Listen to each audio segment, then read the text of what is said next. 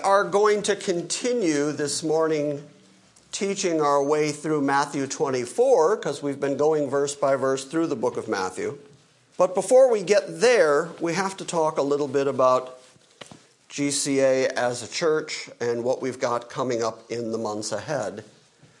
Because we have a few sort of unique distinctions as a church that I think are strictly biblical, and yet for some reason in this day and age they seem odd. I come out of a church in Los Angeles that treated the communion, the Lord's Supper, as a fairly light thing, as a fairly slipshod thing that you could participate in anytime, anywhere, at will, for any reason. We were also taught, Tom and I were, that through the communion we could expect miracles and all kinds of things. So when I got here to Middle Tennessee and began not only studying the Bible more in depth, but began teaching it, I became very serious about the responsibility that goes with teaching God's Word. And there are really only two places in the New Testament where you see God directly intervene and kill people. There's only two places. One is in the book of Acts, when there were a couple people who lied about their giving. So we're going to take up an offering now. No, that's a joke. That's totally a joke. That's completely a joke. But the other place, surprisingly, in the New Testament where God directly intervenes and kills people, you read about it in Paul's writing to the church at Corinth. Among all the problems that the church in Corinth had, Paul said, there are some among you who are sick and some among you who are dead because you have done the communion so wrongly.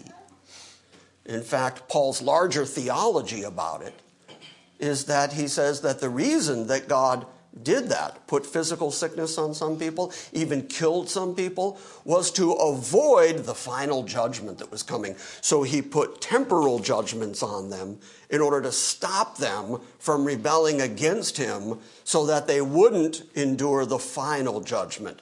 So here's a good demonstration of God using physical judgment as actually an act of mercy, an act of grace to avoid final judgment in any case. When I read that, it really struck me because I realized that the way I had been taught growing up in the Lutheran church and then the way I'd been taught in the church in Los Angeles really never took into account what Paul had to say about the communion service, and that Paul really treated it as a very, very serious thing, not something to be treated lightly or to be trifled with. And so the more that I studied out communion, I came to the conclusion that it is an annual, once a year, memorial to the death, burial, and resurrection of Christ. And that's the only thing that the Bible teaches about it. You don't find anywhere in the Bible where a weekly Lord's Supper or a monthly Lord's Supper or a quarterly Lord's Supper, you don't find any place where that is specifically laid out or prescribed anywhere in Scripture. But you do find that the early church kept the Passover. Now, the Lord's Supper actually occurred on the Passover just prior to Christ's Passion. In fact, it was so significant that he said to them, with great longing I have longed to keep this Passover with you. And at that particular Passover, Jesus changed their focus from their deliverance from Egypt, which is where the Passover began. If you don't know where the word Passover comes from, it's from the fact that in order to deliver the Israelites out of Egypt, God brought a series of 10 plagues onto the Egyptians, most of which he protected Israel from. God would bring plagues like darkness, a darkness for 3 days on Egypt where nobody would even get up out of their bed because it was so dark. Meanwhile, in Goshen, light.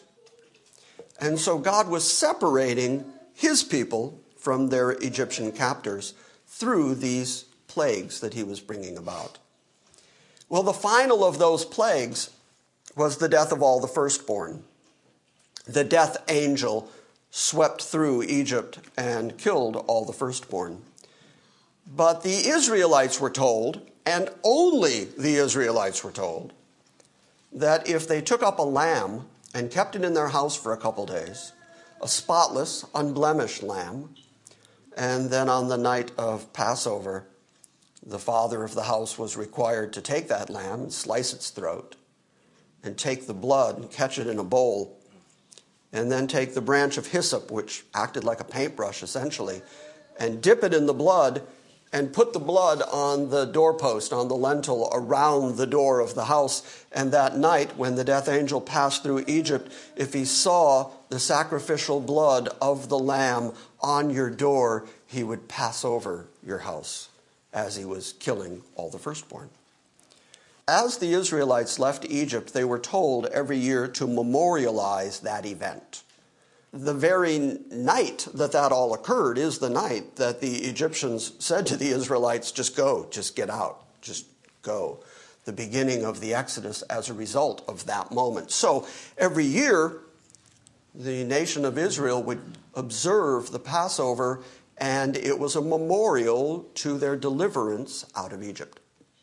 Jesus, on the night that he kept his final Passover with his disciples, said to them, I've desired to keep this Passover with you. And then he changed their focus. Instead of remembering and memorializing their deliverance from Egypt, he said, now remember me.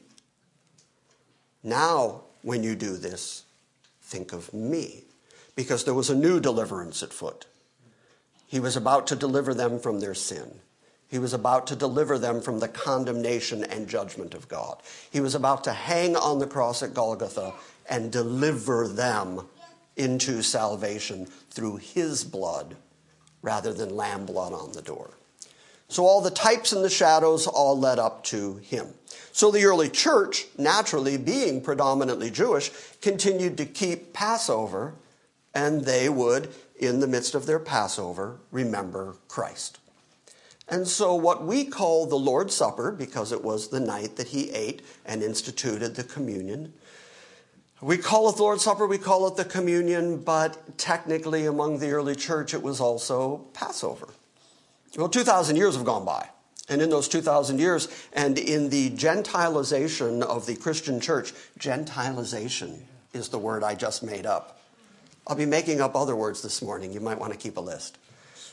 In the making the church more Gentile, we have forgotten the very Jewish roots of the New Testament, and we have forgotten why these feasts and memorials were instituted. And so, in many churches, the communion is tacked on to the end of the service every week with no thought to why. Nobody teaches why. Nobody explains what the memorial is about. And a lot of extraneous teaching is attached to it, like, as I mentioned earlier, the idea that there was healing in the communion and that you could expect miracles as part of the communion service. And so Paul had to tell the Corinthians, which was a church that was a mixture of Jews and Gentiles, he had to explain to them that in keeping the feast, they were keeping it so wrongly that God was judging them. And one of the ways that they were keeping it so wrongly was that they were not discerning the body of Christ in the midst of it all. In other words, they were just doing it haphazardly. They were just tacking it on to the end of their meals without giving any thought to what it was, which is exactly and precisely how most churches do it. Just haphazardly, tack it on to the end of the service. Just do it rote. Don't think about what it is. Don't think about Christ. Well, as we established GCA 15 years ago, we came to the conviction that annual communion service was the biblical model, and that's what we've done. And there have been people who have questioned that decision, people who have come from other traditions, who look at us and say, why do you only do it once a year? My church does it once a month or whatever else. And then when they hear the argumentation, when they hear the biblical argumentation, they end up saying, oh, I get it. I said all that to say this. We're in a really weird calendar year. Our tradition here at GCA has been that we keep our annual communion on the Sunday after Passover, which is usually Easter Sunday. Easter Sunday then became the day on which we did our communion, which expanded out to homecoming weekend. And so we have people who come in from all over the country to come spend the weekend with us, and as part of that, we would have our annual communion service.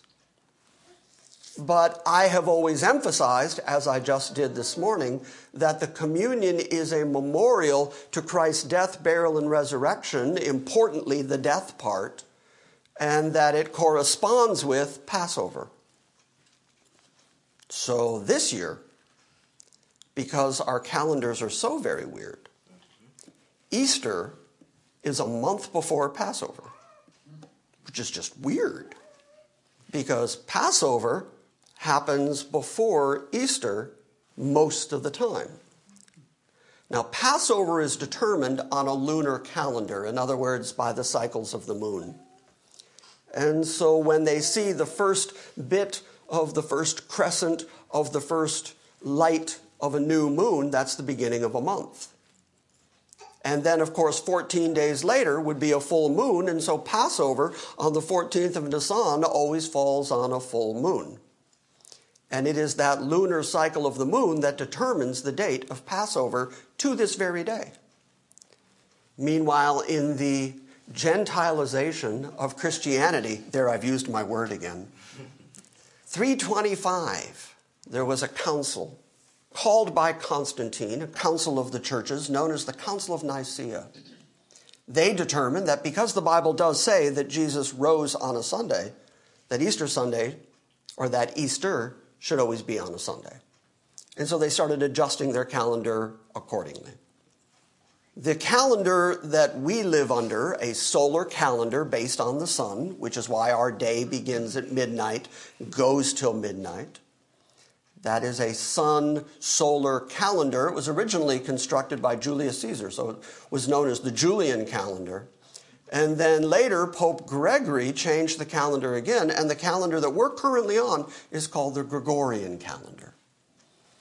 You may have noticed that there was an extra day in the month of February this year. Well, that was Gregory's doing, based on some calculations of the Julian calendar that determined that a year, a solar year, the time it takes for the earth to go around the sun is 365 and a quarter days. And therefore, every 4 years, the earth is a little off in its seasons. And so we adjust it with leap year. We add an extra day, and that readjusts it. But it turns out that it's not exactly mathematically 365 and a quarter. And so one of the other things the Gregorian calendar did was that any year that is divisible by 4, we have a leap year, we add a day. But then if that leap year is also divisible by 100, you don't throw a leap year in. And that readjusts the calendar. And that's why in year 2000, 1900, 1800, any of those years, we didn't have an extra day in February, because they're constantly fiddling with the calendar to try to make it line up with the way the earth goes around the sun. So there's that calendar. Now, on that Gregorian calendar, it was determined that Easter would always be the first Sunday after the first full moon after the spring equinox. That's how we arrive at the date for Easter each year. But then it was also standardized so that the church in specific could predict, and when I say church, I'm talking about the Roman Catholic Church here, so that they could predict when Easter was going to be every year. They didn't want to have to wait around for the Jews to decide when a month began. So they decided that they would say that the spring equinox always happens on March 21st. My birthday, September 21st, is always the first day of fall every year. Now you all know my birthday. Don't get me anything too big. And March 21st then becomes spring, which means that the first full moon after March 21st, the Sunday after that, ta-da, Easter, which means that you can predict it years in advance so that the church could keep its calendar. Meanwhile, those pesky Jews, they just refused to go along. They just said, no, we're going to stick with our lunar calendar. We're going to stick with Passover being according to the way that the lunar months fall out. And every once in a while, you'll notice that Easter and Passover get further away from each other because the church is going by that, hey, it's March 21st no matter what. And then there's a full moon, and then there's a Sunday, and that's Easter, doggone it. And the Jews continue to go by their lunar calendar, and sometimes, here's where it gets even more complicated, the Jewish lunar calendar is on a 19-year cycle where every once in a while, on particular odd numbers, they have to throw in an extra month because a lunar calendar is 360 days in a year. And so they're 5 days off. So every once in a while, they throw in an extra month of 30 days just to bring it around again. Otherwise, their calendar doesn't fit the seasons anymore. So you have these two different calendars constantly being adjusted. And that extra month that the Jews throw in sometimes comes just before spring, at the end of winter. As a consequence, their first month of the year gets thrown back a month. And so if you've got an early Easter, like we have this year, and you have a really late Passover, like we have this year, you have this strange anomaly where they line up in such a way that Easter is at the end of March and Passover doesn't start until April 22nd. Okay, why am I giving you a lesson on the calendar? Well, here's how this affects us. I have taught here for years that Easter is not a biblical thing. Yes, Jesus rose on a Sunday. As a consequence, you read in the book of Acts that the church began meeting on Sundays because that was the day of the risen Christ rather than the Jewish Sabbath. So it was one of the ways that the church made itself distinct from the practices and the habits and the traditions of the Jews and the Old Covenant. So it was sort of a new covenant distinctive that they would get together on the first day of the week. But as far as the notion of Easter, the word Easter comes to us from Ishtar, not that terrible movie with Dustin Hoffman. It comes from Ishtar, who was a goddess. It is goddess worship. It is a spring fertility feast because during the winter you can't grow anything, you can't plant your crops, and then the sun would begin to come back, and it was the worship of the sun, which is why so many churches still have sunrise service. You run out there and you worship the sun coming back. The days are getting longer. In fact, the Old English word for what happens at that point is that building up to Easter Sunday, the days get longer. The Old English word is lengthen, which became Lent. And so I know, I laugh too. And Lent is simply the 40 days leading up to Easter, and it begins with Mardi Gras. Does anybody know what Mardi Gras means? Do you know what the definition? Fat Tuesday. Do you know why Fat Tuesday? Live it up, because tomorrow Lent starts and you got to give something up. So instead, Fat Tuesday is about eat as much as you can, gorge yourself, fatten yourself up, and it became a big party in New Orleans. Fat Tuesday, and then followed by Ash Wednesday. So we go from woohoo, party in the streets, to ashes on my forehead.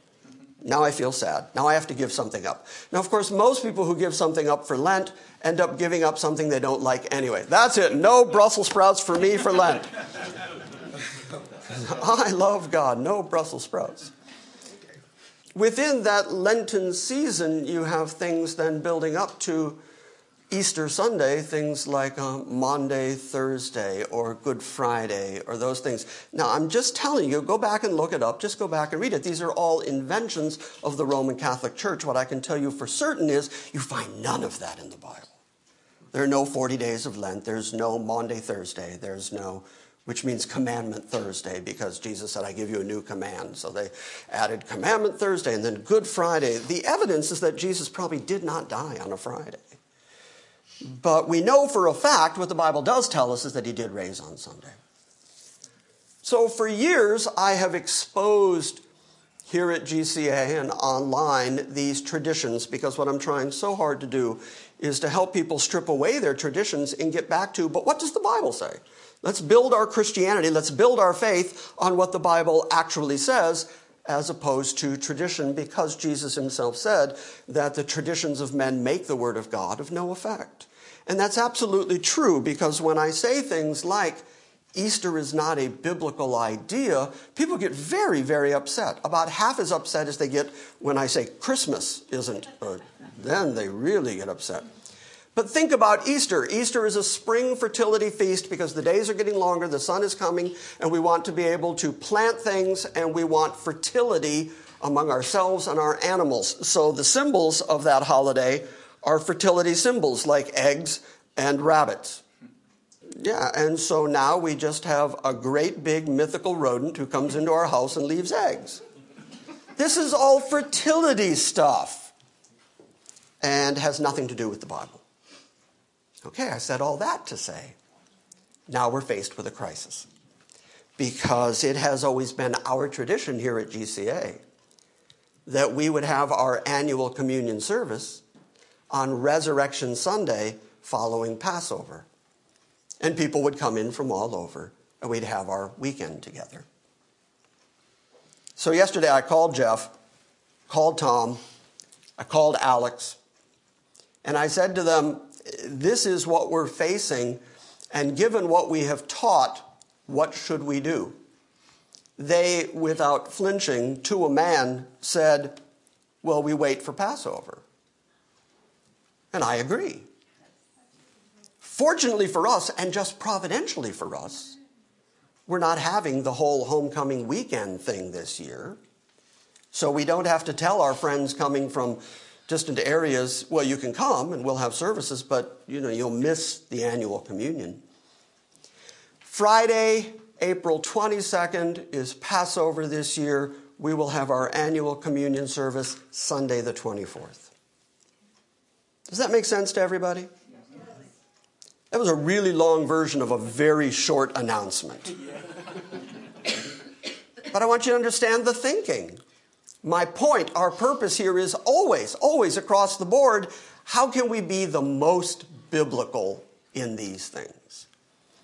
And because I do take these things very seriously, and I think we collectively take seriously, let's see what the Bible says, it would be like a denunciation of our convictions to go, well, we'll just do it on Easter anyway, because that's convenient, or because somebody's coming to town, or because I think we have to stand by our conviction, and our conviction is the communion service is a memorial of Christ's death, burial, and resurrection, and the early church memorialized that at Passover. That is what it is meant to be and what it is meant to do. Therefore, despite what the whole rest of the world might do, what every other church might do, we're going to continue to stand on what the Bible says. Agreed? Agreed. Okay. That was all introduction and technically does not count against my time.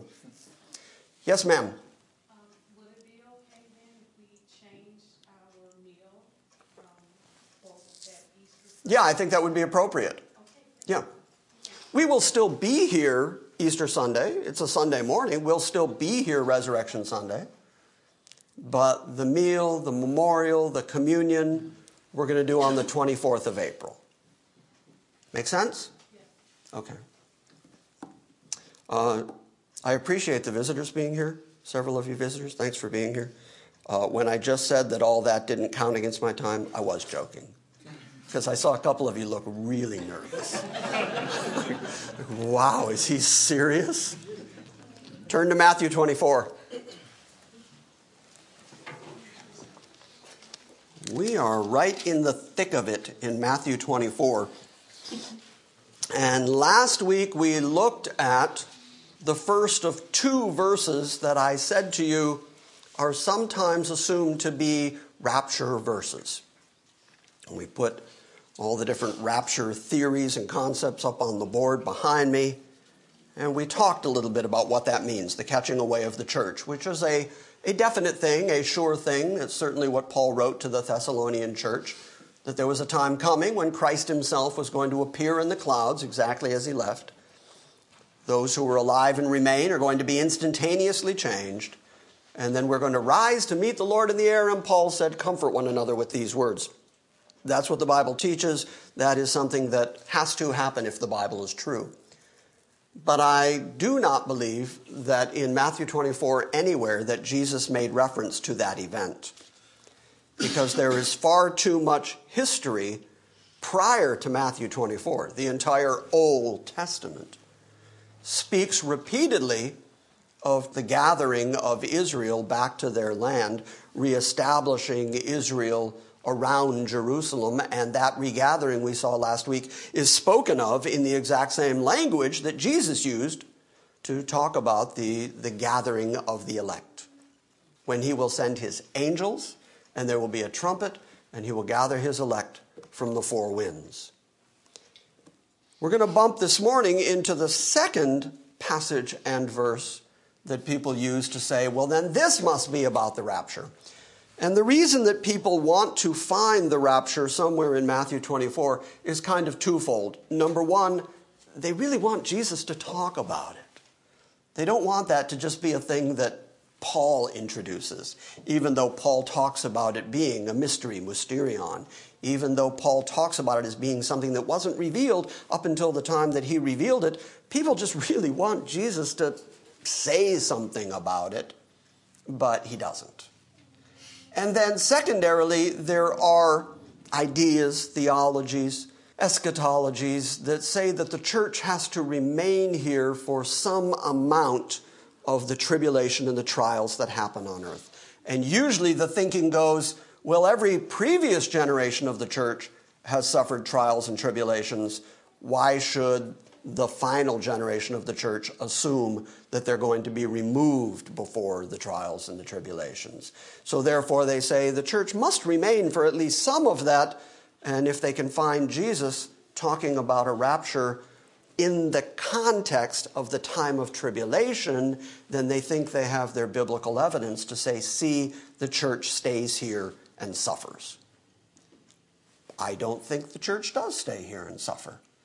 But I know for a fact, I am convinced, that Jesus isn't talking about that in Matthew 24.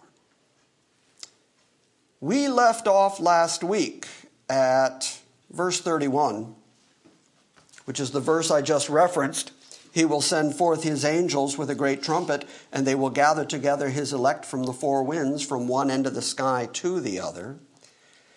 This is in the context of him explaining the sign of the Son of Man. There are going to be disturbances in the sky. There's going to be planetary upsets. The stars won't give their light. The sun and the moon are going to go dark. The moon becomes like sackcloth and ash and blood. And so the whole solar system is changed. And against that very black backdrop, Jesus says, then you're going to see the sign of the Son of Man in the sky. Okay, that's just really frightening. Everything about that's frightening. And last week we read out of the book of Revelation and a couple other places where the prediction is that when that happens, the people who are on the earth run and hide. Which kind of makes me think, well, yeah. I mean, if the entire solar system goes dark on you, and you walk outside in the middle of the day and it's like night, and then the sign of the Son of Man returning, we don't really know what that is, some sort of sign that he says is going to be comparable to lightning that goes from the east to the west. In other words, everybody's going to see it. The sky is suddenly going to light up in such a way that everybody knows he's coming back, and what we know for certain is nobody celebrates. Nobody runs out and goes, it's Jesus, yay! Good.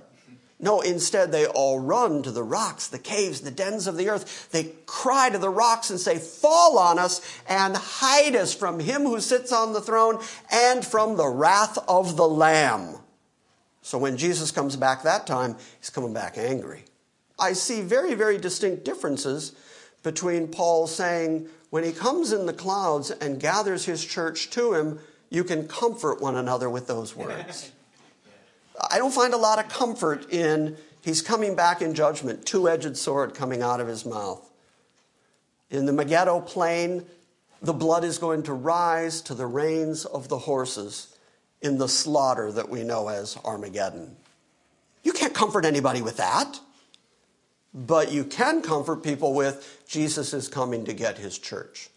So those are two very distinctively different appearances of Christ. In one of them, he appears in the sky and we are raised up to go meet him in the sky. In the other, his feet touch the Mount of Olives and the Mount of Olives splits open. Those are two very different events. So now verse 32.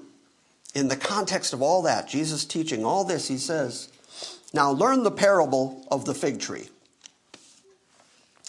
When its branch has already become tender and it puts forth its leaves, you know that summer is near. Basic agricultural reality. He says, you know how to read the signs of spring coming. Just the same way as you know how to go out and look at the cycles of the moon in order to know the seasons and the months. You know that when you see a fig tree and its branches become tender, it's about to produce fruit. And when you see that, you know summer's coming. You know the seasons have changed. You know it's not winter anymore because growth is beginning. When I left the house today, I walked outside and there are little sprigs of grass in my yard now. And to my way of thinking, because I have a very large yard that takes a lot of maintenance, I'm not ready for spring to come yet. I would like spring to wait. I'm kind of okay with waiting a couple months. But when I walked out and saw the sprigs of grass, I knew instantly spring's coming. That's what Jesus is saying.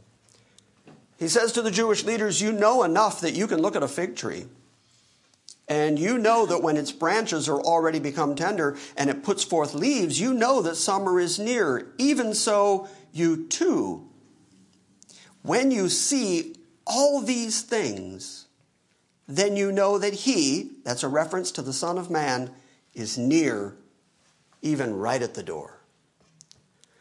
Okay, so what are all these things that he's talking about?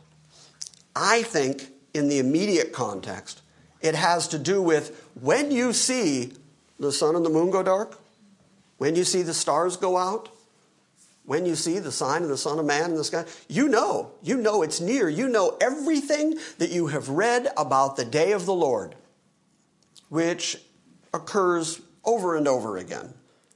It is recited over and over again in the Old Testament that there is a time coming when God is going to intervene in human history and that he is going to mete out judgment and righteous vengeance against a sin-soaked world. This time of terrible trouble, this time of tribulation unlike anything that has ever been, ever going to be again. It's already been predicted by Jeremiah. It's been predicted by Daniel. It's been described by Joel. It's been repeated over and over. They know that it's coming and they want to know, well then when? When is that going to occur? When are people going to run for the rocks and the caves and the dens of the earth? And when are you going to restore Israel? What is the sign of your return? And when are you going to redeem Israel? And he says, when you see all these things beginning to occur, you know it's right at the door. It's coming. It's right around the corner. So then he says, truly I say to you, this generation will not pass until all these things take place. Now that verse has caused a tremendous amount of controversy and consternation among theologues of different stripes. As we have been working our way through the book of Matthew, we have talked about this word several different times. You should be familiar with it by now. The Greek word is geneia. Now there are people who say that the word generation here, the translation of geneia, is a direct reference to the people who were alive on the planet at the same time that Jesus was alive on the planet. That leads to what's called preterism, or the conclusion that everything that the Bible describes has to be wrapped up by 70 AD, within the generation that was alive when Jesus was alive. Because they read that verse, usually out of context, and say, this generation, by which they think it means you people who are alive right now at the same time I'm alive, we're the generation. We use the word the same way today. We talk about generation X, generation Y not, generation what am I doing, And so we use that kind of language. And what we mean when we say generation, the modern English version, is people who are alive together at any one moment in time, a generation. But that's not what the word genea means. As I've shown you time and again, this word has moved straight into the English language and becomes the root of genealogy. If you look at some of the older dictionaries, you'll find that one of the definitions for generation is people of a common descent, which is why this same word genea is used at the very beginning of the book of Matthew in order to say that these are the genea, the generations of Jesus. And then they give you his genealogy, because these are people of a common descent. Now, dictionaries, of course, change year by year depending on common usage, which is why word definitions change, words get added, words fall away. And that's why I said some of the older dictionaries will include the definition of generation as people of a common descent. You don't see it so much in modern dictionaries, and it's a consequence. People continue to confuse the Bible. All that matters is, what did this word mean when Jesus spoke it? And when he spoke the word genea, it meant people of a common descent. So what is he saying here? By the way, if you want evidence and a half-hour extrapolation on this verse, if as I was talking you were thinking to yourself, gosh, I wish Jim would extrapolate for about a half hour on this verse. If you were thinking that, nobody in the room likes you. But I have a video on our YouTube page about this verse and demonstrating how Shakespeare used the word generation. And came to this conclusion. So I'll just give you the conclusion. If you want to know more, you can go read it. I think there's a Q&A on our website about it. There's definitely the video about it. But here's what Jesus was actually saying. He's talking about a time of trouble such as never was, ever would be again. A time of massive destruction. A time of God pouring out wrath against his enemies. And one of the most consistent promises throughout the Old Testament, turn to Jeremiah 31. We'll look at just one example. But one of the most consistent promises throughout the Old Testament is that God will be faithful to Israel no matter what. Turn to Jeremiah 31, which is the passage that includes the promise of a new covenant. Jeremiah 31, start at verse 35. And importantly, again, this is in the context of the new covenant, which is a covenant that God makes specifically with the house of Israel and the house of Judah. Starting at verse 35. Thus says the Lord, who gives the sun for light by day, and the fixed order of the moon and the stars for light by night, the God who stirs up the sea so that its waves roar, the Lord of hosts is his name. Here's what he says. If this fixed order, sun, moon, stars, waves roaring, if this fixed order departs from before me, declares the Lord, then the offspring of Israel also shall cease from being a nation before me forever. So here's another promise that God is going to be faithful to national Israel forever, and you don't get to say that God has utterly abandoned Israel as long as there's still sun, moon, stars, waves roaring. As long as nature is working and the planet is spinning, God continues to be faithful to national Israel. And you might say, well, what about the fact that he has dispersed them? What about the fact they're out of their land? What about the fact that they have rebelled against him? They chase their foreign gods. What about the fact that he's punishing them even at this very moment? Verse 37, thus says the Lord, if the heavens above can be measured, that's an impossibility. And if the foundations of the earth can be searched out below, equally impossible, then I will cast off all the offspring of Israel for all that they have done, declares the Lord. Okay, so God's very clear about it. Via the new covenant, he is going to reestablish national Israel.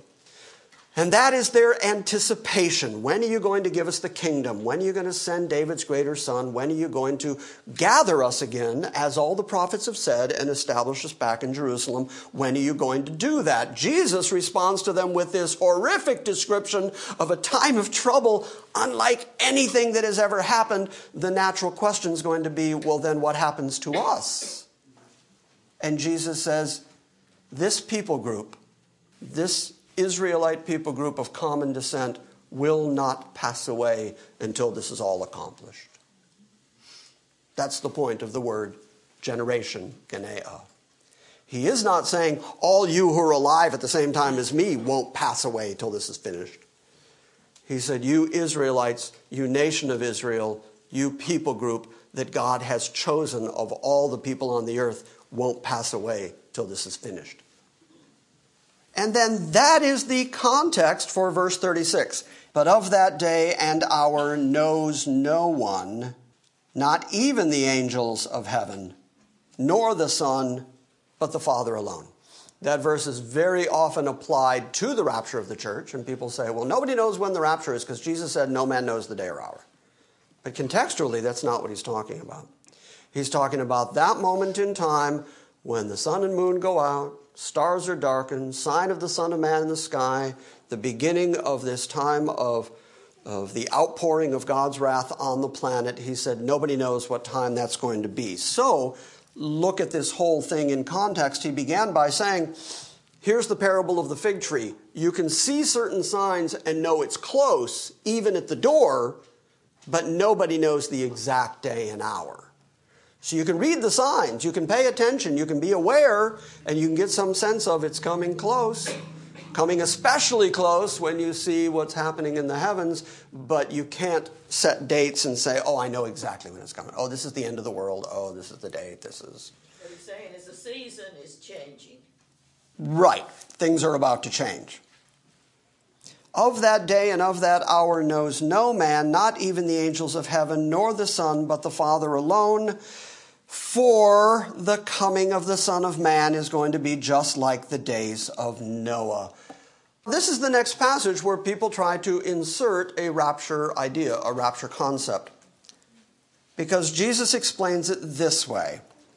Verse 37, for the coming of the Son of Man will be just like the days of Noah. For as in the days which were before the flood, they were eating and drinking, and they were marrying, and they were giving in marriage, until the day that Noah entered the ark. And they did not understand until the flood came and took them all away, so shall the coming of the Son of Man be. Then there shall be 2 men in a field, one will be taken, one will be left. 2 women will be grinding at the mill. One will be taken, one will be left. And so people say, oh, there's the rapture. There's 2 people in a field. One's taken, and the other's left. It would have been really helpful at this point if somebody had said, where? Where are they taken? Well, quite fortunately for us, that question does get asked. And Luke recounts it for us in the parallel passage. Turn over to the book of Luke for a moment. Luke 17 in specific, I do believe.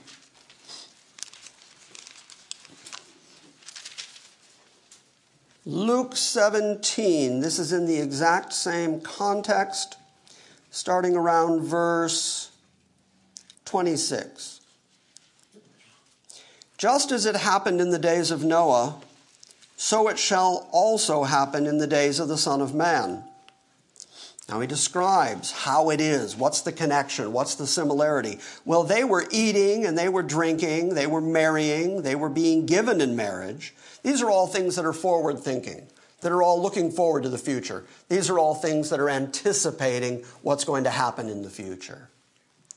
And yet, even though they had all these plans for the future, they didn't see the destruction coming until the day that Noah entered the ark and the flood came and destroyed them all. It was the same as what happened in the days of Lot. This is Sodom and Gomorrah now. They were eating and they were drinking and they were buying and they were selling and they were planting and they were building.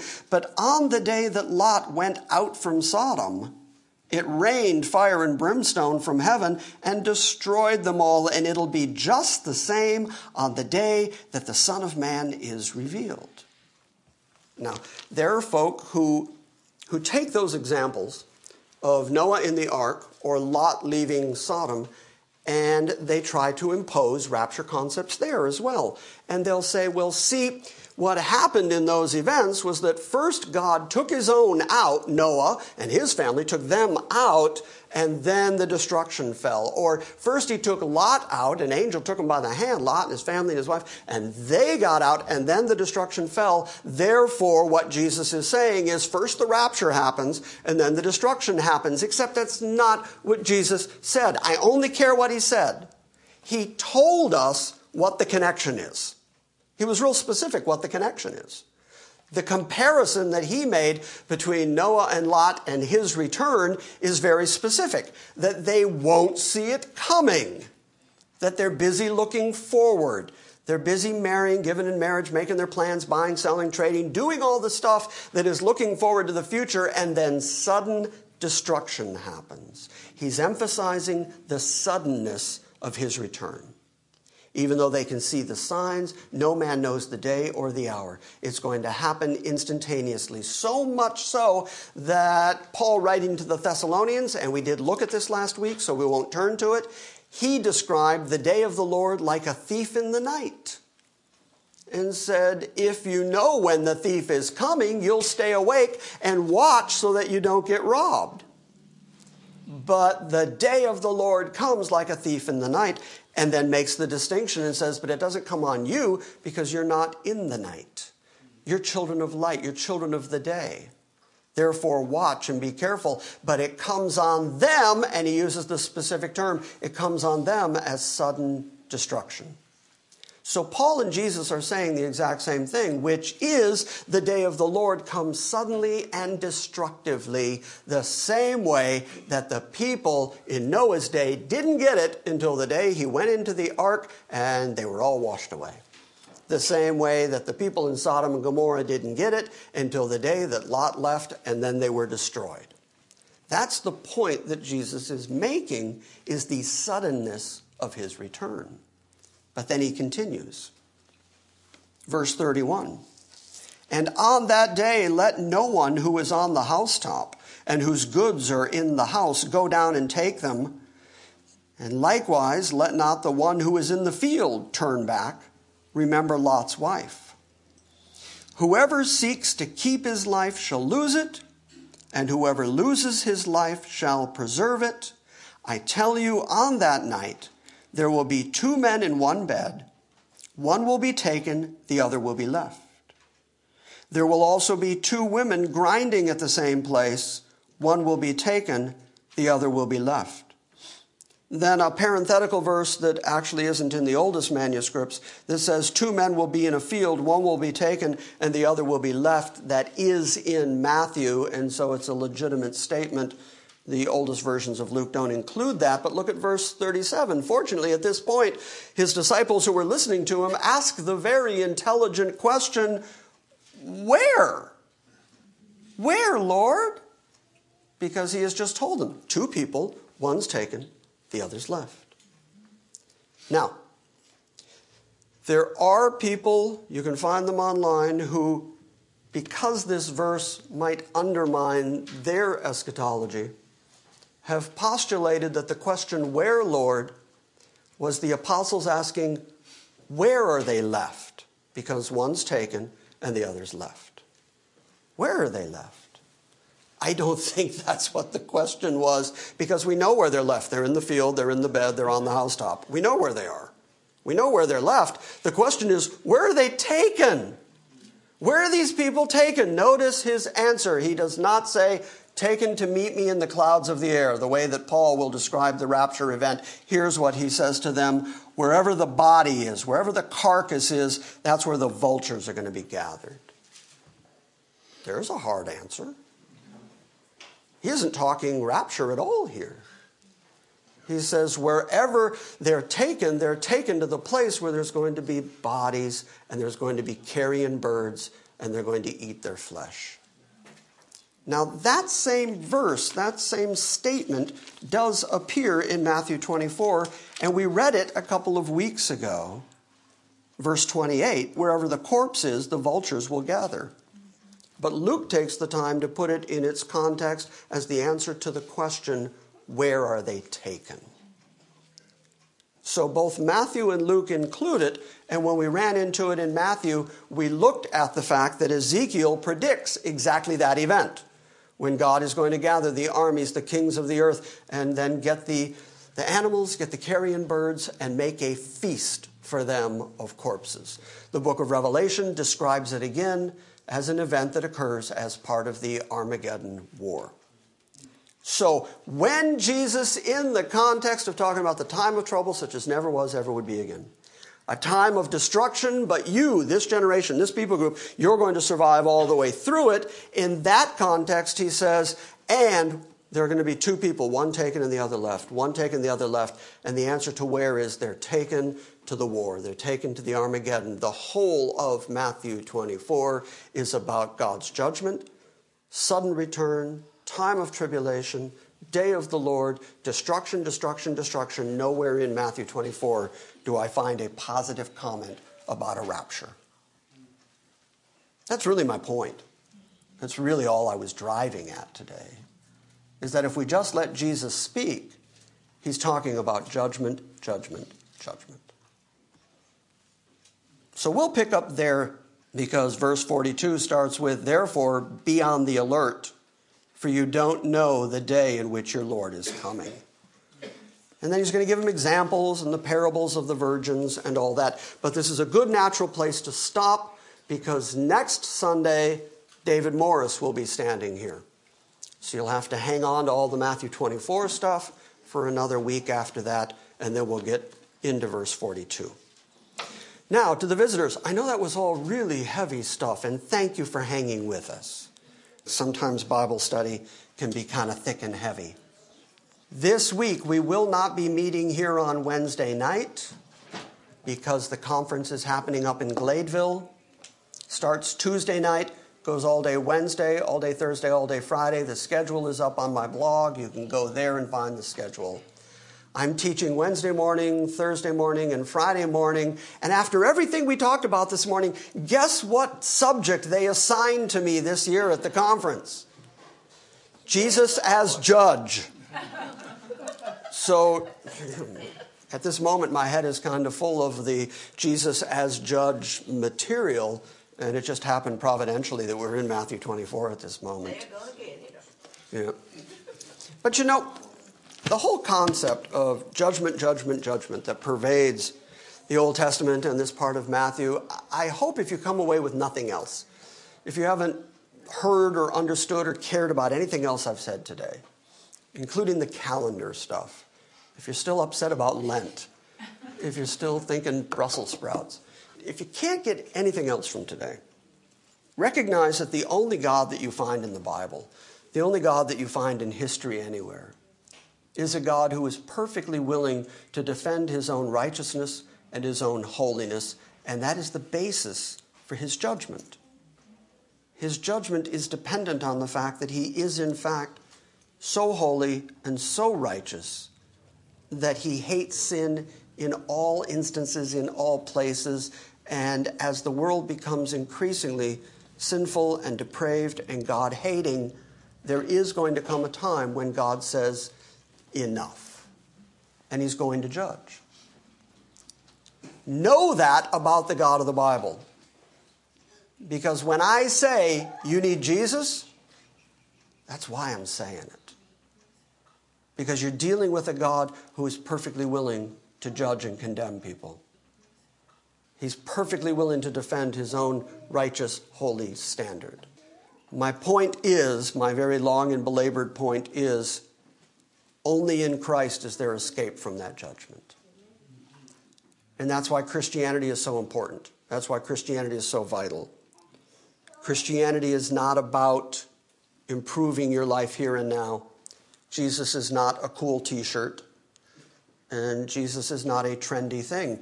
Jesus is the only escape from eternal judgment. And that is an act of phenomenal grace. Because God is not under any obligation to save anybody. But he saves particular people through the finished work that his Son, Christ, has accomplished. And by his grace, he offers time and time again the escape. Come to Christ.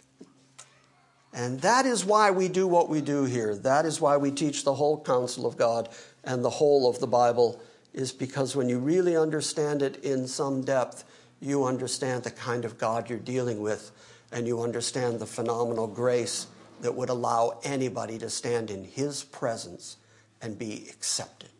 That's an astounding thing. And that's what we're trying to tell people. All right? Yes, sir. Then we're actually done for the morning. Thank you for listening to this Sunday morning message from Grace Christian Assembly. Please visit our website at salvationbygrace.org. And join us next time as we gather around the Word and study God's sovereign grace.